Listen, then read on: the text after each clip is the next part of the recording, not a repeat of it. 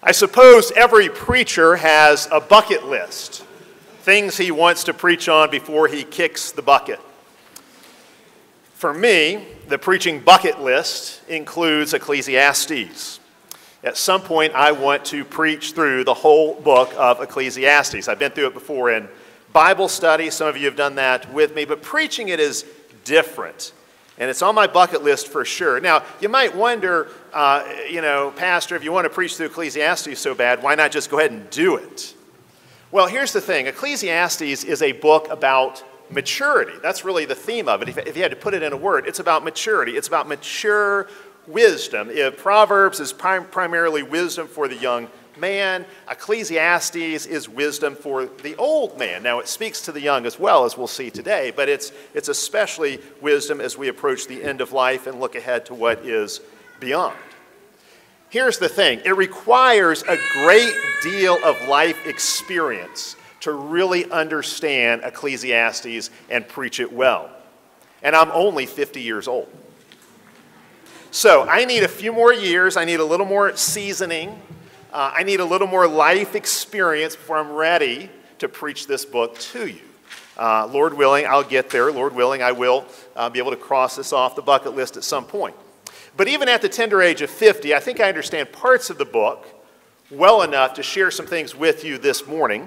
And that's what I want to do. This morning and next week, we'll be looking at these last couple chapters in Ecclesiastes. Ecclesiastes and Proverbs, of course, are a pair. They go together. Both come to us from Solomon. They're both about wisdom. But even though they have a lot in common, there are some things that are really different about the two books. You read Proverbs, and you can't help but think, wow, life makes sense. If I do A, B will happen. If I do C, D follows. Proverbs points us to certain moral patterns ingrained in God's universe. God made a moral universe, a universe with moral laws, moral cause and effect, if you will, and you see that in the book of Proverbs. But then you turn the page to Ecclesiastes, and it looks like the world is this chaotic mess, and nobody can make sense out of anything, and we're surrounded by this mist, this vapor, so we can't even see 2 feet in front of us. Life is a mystery wrapped in an enigma. It's a great puzzle. Who can solve it? Think of it this way. Proverbs teaches us the value of wisdom. Ecclesiastes shows us the limits of wisdom. It does not deny the value of wisdom, but it shows us the limits of that wisdom. I think Gandalf from the Lord of the Rings trilogy sums it up well when he says, even the wise cannot see all ends. Even the wise cannot see all ends. That's Ecclesiastes. Wisdom, as valuable and as glorious as it is, it has limits. Even the wise cannot see all ends. And because wisdom has its limits, we have to, in the words of another fictional sage, Bayard the Truth Speaker from the Wilder King trilogy, we have to live the life that unfolds before us. That is to say, we cannot seize control of our own lives. We never get leverage over life. We can never control our circumstances. And so what do? We simply have to live the life that unfolds before us in God's providence. We have to trust God and obey God one day at a time. Or as Elizabeth Elliot put it, do the next thing. Simply do the next thing. Whatever God puts in front of you to do next, do it with joy and faith. Do the next obedient thing. Because we cannot control life, life can be vexing. We all experience this, and of course, as we get older, we experience it more and more. We experience the vexations of life, or as another author has put it, the universe is not a wish-granting factory. We can't have a designer life. You don't get to design life any way you want it to be. Life does not give us what we want, as if we could choose everything just how we want it to be. No, instead, life generally presents us with a series of options. Some good, some bad. Among those that are good, some are better. Life doesn't give us what we want. Life presents us with a series of options, and virtually every choice we could make has trade-offs. Nobody can, quote unquote, have it all. It's just impossible. You're given a certain number of choices. You have to make your choice, what you think is best, and you have to go with it. You have to choose what you think is most valuable, what you think is best, what you think is most fitting. That's what wisdom does. Wisdom looks at the options, the realistic options you're presented with, and then goes the best possible path. There is a realism to our faith, And there's a faithfulness to our realism. That's wisdom. That's Ecclesiastes. Actually, nobody explains Ecclesiastes better than J.I. Packer does in his classic book, Knowing God. And if you haven't read Knowing God, that's one of those books that sits on a lot of people's shelves. It was really popular about a generation ago. It's kind of considered a classic, but I find so few people have actually read it. Put down whatever book you're reading right now, go pick up J.I. Packer's Knowing God and read it. You'll be glad you did. Packer says the purpose of Ecclesiastes, at least part of the purpose of Ecclesiastes, is to keep us from falling into what he calls the York signal box mistake. Now you might think, okay, what is the York signal box mistake? Well, imagine yourself at a train station and you're standing on the platform in this huge train station. York, England is the one that Packer has chosen for the illustration. And trains are coming and going in all different directions at all different times. And it looks like chaos. It looks like a mess. How do these trains not run into each other? Who's controlling the trains? If you just stand on the platform, it looks like a chaotic mess. But in the signal box, there is an electronic display that shows all of the tracks within 5 miles of the station with lights indicating the position and direction of all the trains. See, a signal box is to trains what an air traffic control station is to airplanes. If you're in that signal box, you kind of get a bird's eye view of everything. You can see where everything's going, where everything is at this moment, where it's headed. From the platform, it almost looks like chaos, but inside the signal box, it all makes sense. Now, this is Packer's point. He says sometimes we're prone to think of wisdom in this way. Wisdom makes us the man in the signal box. And so if I have wisdom, that means I'm going to have some secret, special insight into what God is up to in the world and in my life. It's like wisdom is going to give me this bird's eye view of reality. And so wisdom will eliminate the mystery from life. Wisdom is like this GPS system that tells me where I need to go, every turn I need to make. For the wise, everything will make sense. Nothing will seem out of place. Packer says that is the wrong view of wisdom. That's not what wisdom is. We should never confuse human wisdom with divine omniscience. Wisdom doesn't allow you to tap into the omniscience of God. It doesn't allow you to tap into the secret decree of God. Wisdom does not eliminate life's mysteries. Rather, wisdom is a way of coping with those mysteries. Wisdom does not give you control over life. It does not give you access to the secret decree of God. Wisdom enables you to live even though you're not in control. It allows you to live a joyful and faithful life. As creatures, we are never in the signal box. We are always on the platform. Well, if that's not what wisdom is, if wisdom's not entering into the signal box or the air traffic control station where you can see everything from this bird's eye point of view, what is wisdom? Well, in the book of Ecclesiastes, the essence of wisdom is living by faith. What is the heart of wisdom in Ecclesiastes? Wisdom is trusting God even when we cannot discern what He is up to in our lives or in the world around us. Wisdom is trusting God in the face of all kinds of mystery and the inscrutability of life. Life is a vapor, after all. We can't control it. That's what Solomon says in this book again and again. It's not life is vanity as if life is meaningless. What he really says is life is a vapor. It's like a mist. You can't control life any more than you can control fog. On a foggy day, I know it's hard to imagine a foggy day as hot as it's been, but imagine a foggy day going outside in the fog. You can't grab hold of the fog. You can't sculpt the fog or shape it however you want it to be. Fog doesn't work that way. That's what Solomon is saying. Life is a fog. It's a vapor. It's a mist. We can't control it any more than we can shepherd the wind. That's the other analogy that Solomon uses again and again. Just like you can't shepherd the wind, you can't make the wind blow whichever way you want, so you cannot control your life. Wisdom recognizes all of that. Wisdom recognizes our weakness, our vulnerability, our creaturely dependence, our limitations. And so wisdom clings to God, the one who can shepherd the wind, the one who can sculpt the vapor. Wisdom is living by faith and trusting God even when we don't have all the answers. Wisdom is not getting God's inside information. Wisdom is not a form of insider trading. God doesn't do insider trading. of that sort. He doesn't let us cheat life, so to speak. God doesn't reveal all his secrets to us. God does not tell you your fortune. He does tell you your duty. Wisdom knows the difference. Wisdom knows the difference, and wisdom gets to work, doing what God has said to do. See, wisdom is really about maturity. Now, that does not mean that just because you get older, you're automatically getting wiser. We're going to see that. It's wonderful when wisdom and old age go together. We expect that, but it doesn't always happen. Some people, as they get older, they get more evil, more foolish, because that's the trajectory their life is on. We'd like for wisdom and old age to go together, but it's been said, wisdom and old age do not always go together. Sometimes old age shows up all by itself. Sad when that happens, but it does.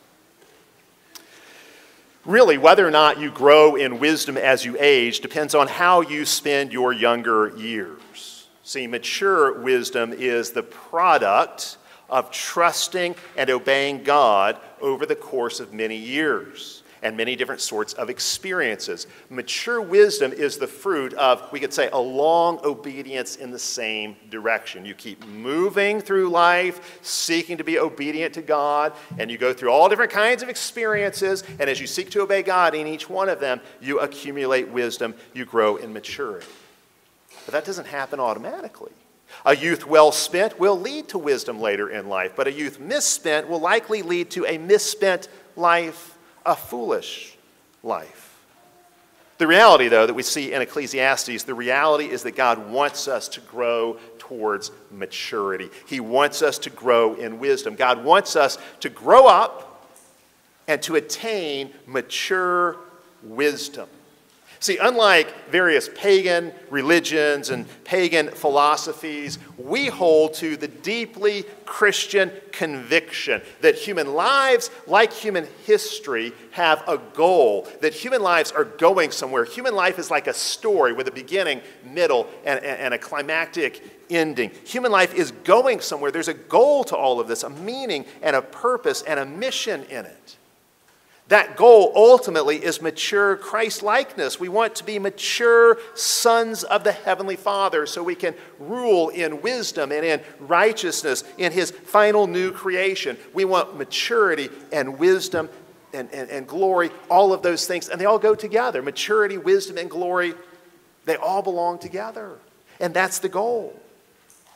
The book of Proverbs and the book of Ecclesiastes combine to show us how to get there in practical ways. Think of these books as companions for life's journey. Together they do give us a kind of map, not a super detailed GPS kind of map, but they do give us an overview of life, of where we're headed or where we ought to be headed. They give us a map in such a way that we can avoid various obstacles and pitfalls, and we can arrive at the destination. We can cross the finish line and enter into that glory, that maturity that God intended for us, that God designed us for in the beginning.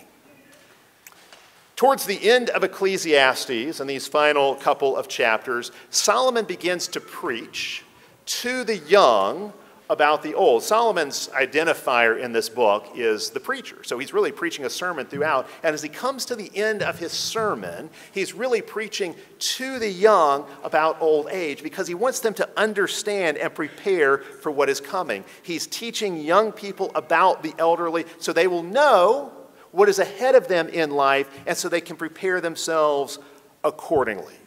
And so you can really think of these last two chapters in Ecclesiastes really as a sermon or a sermon conclusion that really is directed towards both groups, young people and old people, because as Solomon talks to young people about older people, of course, older people can learn a great deal about themselves as well. What I want to do is try to capture some of what Solomon says to each group this morning, and of course, we'll continue this next week as we move towards Solomon's grand conclusion at the very end of the book.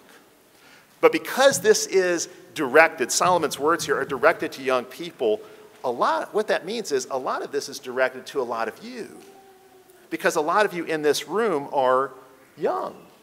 You're still in the spring of life, we might say.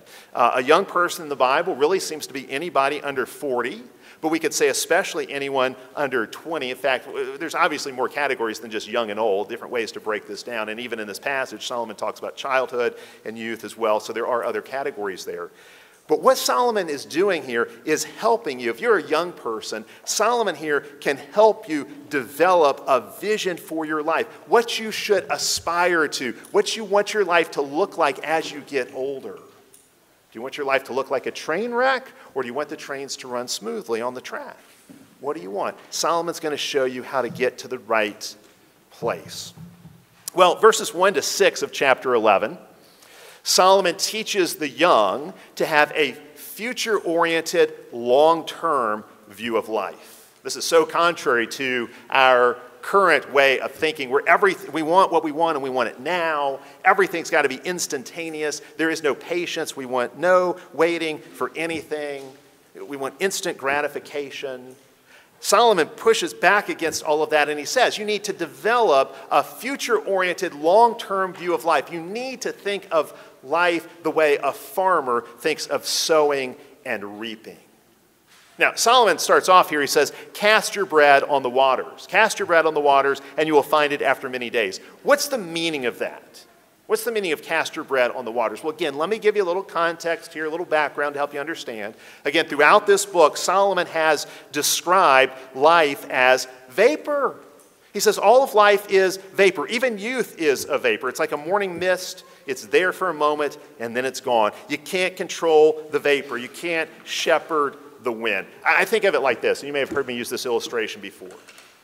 Life is like a wedding ceremony with a 4-year-old flower girl. Okay? Think about it this way. Life is like a wedding ceremony with a 4-year-old flower girl. You can plan and rehearse all you want, and you still don't know how it's going to go until it happens. Because that 4-year-old flower girl, she's got a mind of her own. And you don't quite know what she's going to do until it happens. Life is like that. Life can never be fully grasped or directed or controlled. And so what do? Well, you do rehearse, you do plan, but you've also got to be ready to improvise. If so much of life is outside of our control, what do? Well, Solomon says here, cast your bread upon the water. He's not talking about feeding ducks. He's talking about taking calculated risks in the face of uncertainty. These calculated risks might be gifts of generosity, that is, helping others. There are some who read the text that way. They think casting your bread upon the waters means helping out those in need and then expecting that in some way to come back to you. Most commentators actually think that Solomon is talking about entrepreneurship here, the risk that is involved in some business venture or some commercial enterprise. Whatever the case, however you take this, the point is this. This is what Solomon is driving at. Yes, life is full of uncertainty. You cannot plan for every contingency. Nevertheless, you can live confidently and boldly. Even when you don't know how things are going to turn out, you can live confidently and boldly if you will entrust yourself to God. The unexplainable events of life, the unpredictable events of life, the unexpected contingencies in life, none of those things should paralyze you into a state of inaction. That does happen for some people. It's kind of paralysis by analysis. Some people have a tendency to overthink things, and they can talk themselves out of anything, or worry and anxiety can do this to you. Worry and anxiety can cripple you to the point where you become unable to act, to do anything. You know, there are some people who would say, well, yeah, I'd like to get married, but I'm not going to get married. I can't get married. It's too risky. Haven't you seen the statistics on divorce and how many unhappy marriages there are? What if my spouse hurts me or leaves me? I can't get married. It's too risky. Or I can't have kids. Kids can grow up and break your heart. What if I had kids and my kids rebelled? Or what if I couldn't keep my kids safe? What if my kid got a disease? How would I ever handle that? I can't have kids. That's too risky. Or I can't start a business. What if it folds? What if it doesn't make it? How would I ever handle that? Now, Solomon here is not saying to be reckless. Certainly you should follow the guidance of Scripture wherever it speaks. You should get counsel from others in making big decisions, especially those who are experts in whatever area of life you're looking at. But here's the reality. God has put bread in your hand. God has put bread in your hand, and he wants a return on that investment. It's like the parable of the talents that Jesus gave us. So take that bread God has given you and cast it out there. Do the best you can with it. Seek to make it productive. See what happens. Now, Solomon immediately adds, don't put all your eggs in one basket, so to speak. Verse 2 goes on to talk about how it is wise to diversify your life. And again, if you're thinking about this in terms of business or commercial interest, that's one thing. There are different ways you could look at this. You could just say, for life in general, diversifying is often wise. Diversify yourself in various ways, in various areas of life, because you do not know what is coming. And by diversifying, you can become anti-fragile. You can protect yourself in various ways. Verses 3 and 4 go on and basically say, don't make excuses just because you don't know the future. Okay, again, this is speaking to the person who says, well, because I don't know what's going to happen, therefore I'm not going to do anything. That's like the farmer who says, well, because I don't know when the wind's going to come, and when the rain's going to come, and when the sun is going to shine, therefore I'm not going to plant a crop. Well, if you don't plant, you can never harvest. You don't have to be able to control the weather to be a farmer, to be a successful farmer, to be a farmer with a harvest. That's what Solomon is saying here. Don't make excuses based on what you think the clouds or rain or wind or sun will do or not do. Don't let your fears and worries control you. That's really his point in verse 4. Don't let those fears and worries overwhelm you. He actually goes on to make the same point in verse 6 in a little bit different way. He says, now instead of bread, he's talking about seed. He says, sow your seed in the morning and in the evening because you don't know which will prosper. So again, take what God has given you, seek to make it productive, seek to give God a return on the investment he's made in you. And because you don't know everything that's going to happen, you can't plan for every contingency, build some diversification into your life. Solomon here is saying, work hard and work smart. Plant your seed and do it at multiple times to give yourself the best possible opportunity for an increase. Make your plans, act on them, leave the results to God, revise the plan as needed. That's what Solomon is saying here. It seems like the kind of thing you might get in a self-help book, but there's a lot of wisdom in this as far as an approach to life. I think the Apostle Paul in the book of Acts is a great example of this, of a kind of faithful improvisation in the face of life's uncertainty. Paul had a mission. Paul was determined to get to Rome, to the capital of the empire, to preach the gospel to Caesar. That's what Paul wanted to do. And you would think, well, it should be pretty easy to get to the capital city, right? Don't all roads lead to Rome? So isn't this going to be a pretty easy journey, right, for Paul? Well, it didn't turn out that way. For Paul, there were all kinds of detours. He had to go through riots and arrests and mobs and escapes and imprisonment and a disastrous shipwreck and a snake bite, all before he got to Rome. And every step along the way, what do you see Paul doing? He's doing the next thing. He's living the life that unfolds before him. He's seeking to be wise in the midst of a vaporous life, a vaporous existence. He's seeking to be obedient in the face of all kinds of mystery and puzzles. See, God will get us where he wants to take us, but he does not always take us on the shortest, most direct route to get us there. Life is full of unexpected detours. But just because there are these uncertainties, that doesn't mean you should always play it safe, so to speak. Everything you do or don't do entails some level of risk and uncertainty. Remember, I talked about trade-offs. There are always going to be trade-offs to be made.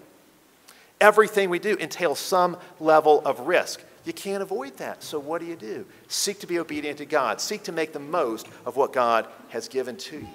Do what you can with what you have where you are. Verses 7 and 8 remind us that everyone's life is really a mixture of joy and sorrow. This is another theme in Ecclesiastes. That God gives gifts and God gives hardship. Both come from the hand of the same God. Life is a mixture of joy and sorrow. There's light and sweetness, Solomon says. There are gifts that everyone gets to experience and enjoy. There are gifts of light, gifts of sweetness that God gives to us. But everyone also has their dark days, their stormy days, those days when the sun doesn't shine, those days when the storm clouds are all around, hovering over you. And Solomon says here, be prepared for both because it is all vapor. That is to say, it's outside of your control. You can't control the sunny days of life and the stormy days of life any more than you can control the weather outside this building. You can't control the weather. Nobody can. And so to seek to control your own life, the circumstances of your own life, it's just as foolish. But Solomon's point is this. In the midst of your inability to control your circumstances, in the midst of the vaporousness of life, if you will live by faith all your days, even the hard days can be shot through with joy. That's really what Solomon says in verse 8. However many years a man may have, let him enjoy them all. That is, Solomon says there's a way to enjoy life right up to the very end. And it's interesting, he says that right before he gives us a poem that describes how difficult the aging process is in the next chapter. He says you can enjoy all your days right up to the very end if you're clinging to God by faith. Even if life is hard, even if it is unpredictable, even if life does not always seem to cooperate, it is still glorious. It is a glorious thing to be alive. It's an amazing and joyful thing to be alive, to be on this adventure ride called life. Life is an adventure. Life is a story. And like any adventure, like any story, there are hard chapters in the story.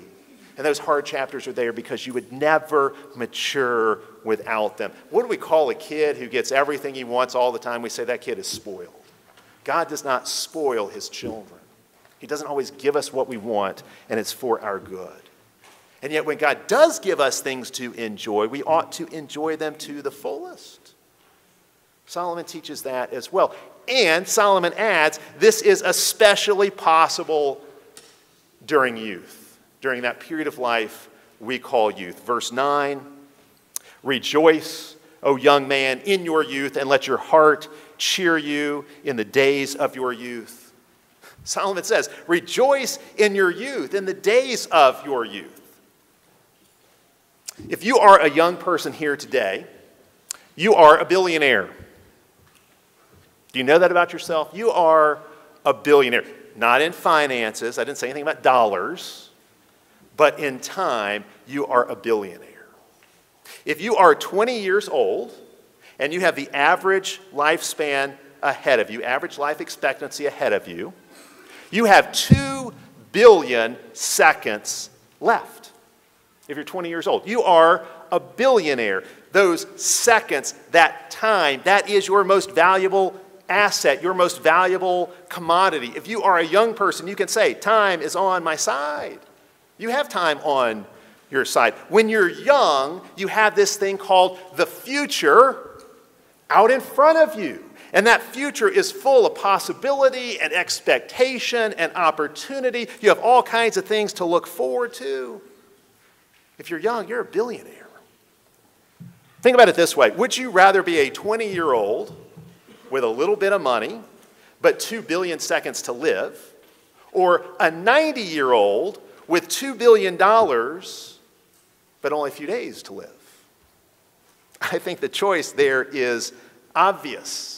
Everybody would choose youth over money in that scenario. Time is more valuable than money. The last words of Queen Elizabeth I on her deathbed, her last words were, all my possessions for a moment of time. She understood in that moment, in her dying moment, time is worth more than money. If you are a young person, you are a billionaire. Now, for me, at 50 years old, I've got less than 1 billion seconds to go, most likely, so I'm no longer a billionaire. And that's something I have to come to grips with. But I want to ask you, young people, you're billionaires. How are you going to invest your billions? What kind of return on your investment will you get? Will you get a good return on your investment? You've got billions of seconds in front of you. What will you do with that time? Solomon says, rejoice in your youth. Rejoice in the fact that you've got billions of seconds to go. Rejoice. Youth is a time of joy. It's a time of great energy and vitality, of potential and possibility. It is a time of fewer responsibilities and greater freedoms. Because there are fewer responsibilities, there are all kinds of unencumbered freedoms and opportunities that come with youth. Zechariah chapter 8 gives us this beautiful snapshot of life in the kingdom of God. It's pictured as a city, and it's got old people in it who are rejoicing there. But it's interesting to me, the streets of the city are full of boys and girls playing with each other in the streets. That's the picture we have of the kingdom of God, life in the kingdom. Boys and girls playing in the streets. Not a care in the world, just play. Youth is a time full of play. And one problem, I think, is that a lot of youth today don't get enough play in their early years of life. Play has a very important role in the development of a child. But youth is not just a time of play. It's also a time of preparation. A time of preparation for what is to come. Kids, you need to understand, this is what your parents are seeking to do with you. And this is why sometimes they have a real sense of urgency when they train you and teach you and discipline you, because they know what's coming. They know it's down the pike and around the corner for you, and they're trying to prepare you for it. They are seeking to prepare you for the next phase of life, to prepare you for the future. That future with so much possibility and opportunity, that future out in front of you that seems so bright, it can all go dark and become a wreck in a moment. If you're unfaithful, disobedient, foolish, you can ruin it. Think of it this way, again, just another metaphor here to think about. In your youth, you are building a house. That is the house you will live in your old age. In your youth, you're building a house. In your older years, you're going to have to live in that house. So what kind of house are you building? Is it going to be a sturdy house built on a good foundation? I can tell you, the way to have a sturdy house built on a good foundation is to start very early in life, trusting God, obeying God, learning how to do acts of service and kindness. Or is it going to be a rotten house? A rotten house because you have lived selfishly. You've been too prideful to listen to anybody else. You think you know it all, and so you don't have to take instruction or correction from anybody else. What kind of house are you building? Your youthful years are your years of maximum strength and beauty. What will you do with your strength and beauty? You can use those gifts of strength and beauty for good or for evil. All kinds of opportunities in the world today, especially for young men to use their strength for good or for evil, for young women to use their beauty for good or for evil. What will it be? Your youthful years are also the most impressionable years of your life. This is when you are or should be the most teachable. This is when it is easiest for you to learn and absorb the most. You can more easily learn new skills and establish good habits in your youth. It gets much, much tougher. It can be done at a later age in life, but it's easier the earlier you start these things, learning good habits and learning skills. There are certain things, if you don't grow up learning them, they're extremely difficult to learn later on. Languages like this. If you want to learn multiple languages, much easier to learn when you are young than when you are old. These are impressionable years, they're years of opportunity, but they're also your most dangerous years. Because as you grow up, as you deal with the various stages of youth, you have to deal with things like changing hormones. You have to deal with peer pressure. You have to deal with all kinds of powerful temptations. And how you handle those temptations, how you handle these various trials of youth really, really matters. And it goes a long way to determining what your life looks like down the road. The fact is, as a culture, we probably expect far too little from our young people today. There may have been times in history when too much was expected of young people. I think today, in general, if I can generalize, as a culture, we expect far too little of our young people today. And because we do not demand that young people grow up and learn how to take on adult responsibilities, they often do not. They don't grow up at all. They have what's been called a failure to launch. The teenager, the whole concept of a teenager is really a modern invention. It used to be that you would move from childhood to adulthood. And there may be some way of marking that transition, but you would move from childhood to adulthood. And when you moved into adulthood, you were expected to take on adult responsibilities. Now we have created this thing called the teenager or the adolescent. We've created this stage of life where there are no adult-like responsibilities. Adult-like responsibilities are delayed, and yet you get lots of adult-like freedoms.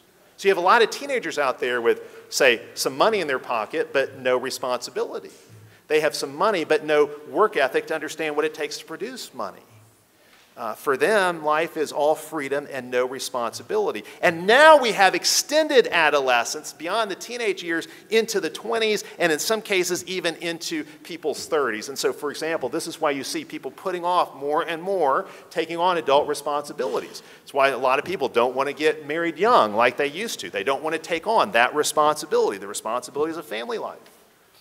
I have no doubt that we underestimate how much young people can actually do.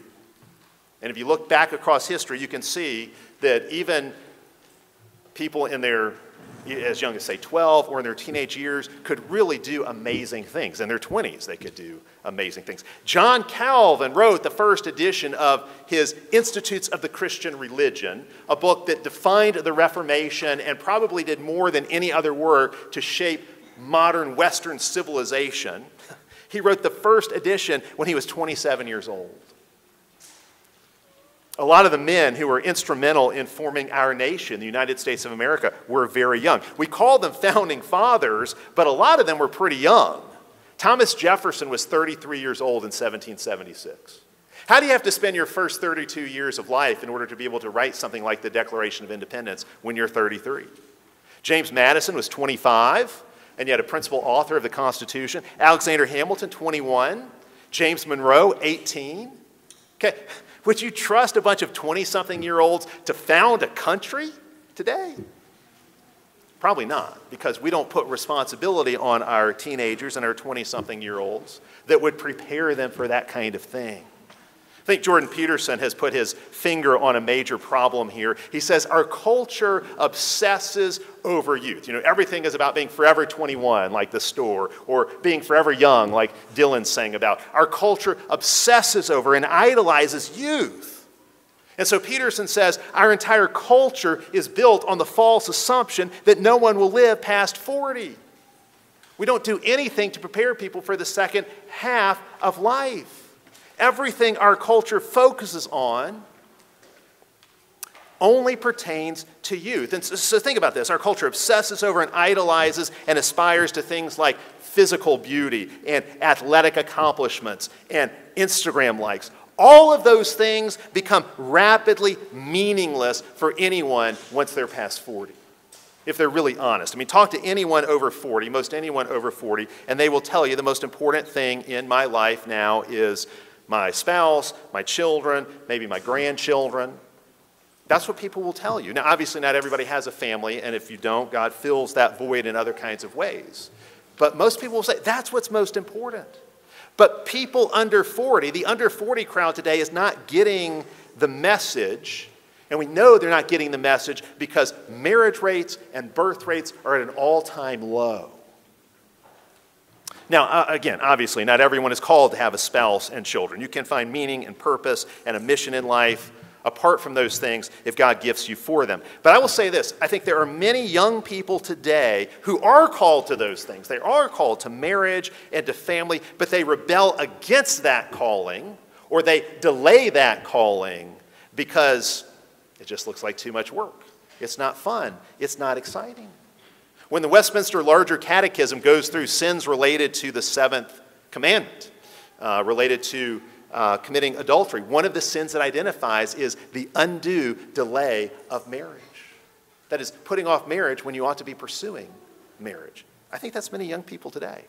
Far too many young people today do not catch any sense of purpose or mission, and so they just scroll their lives away. They just scroll their lives away on social media.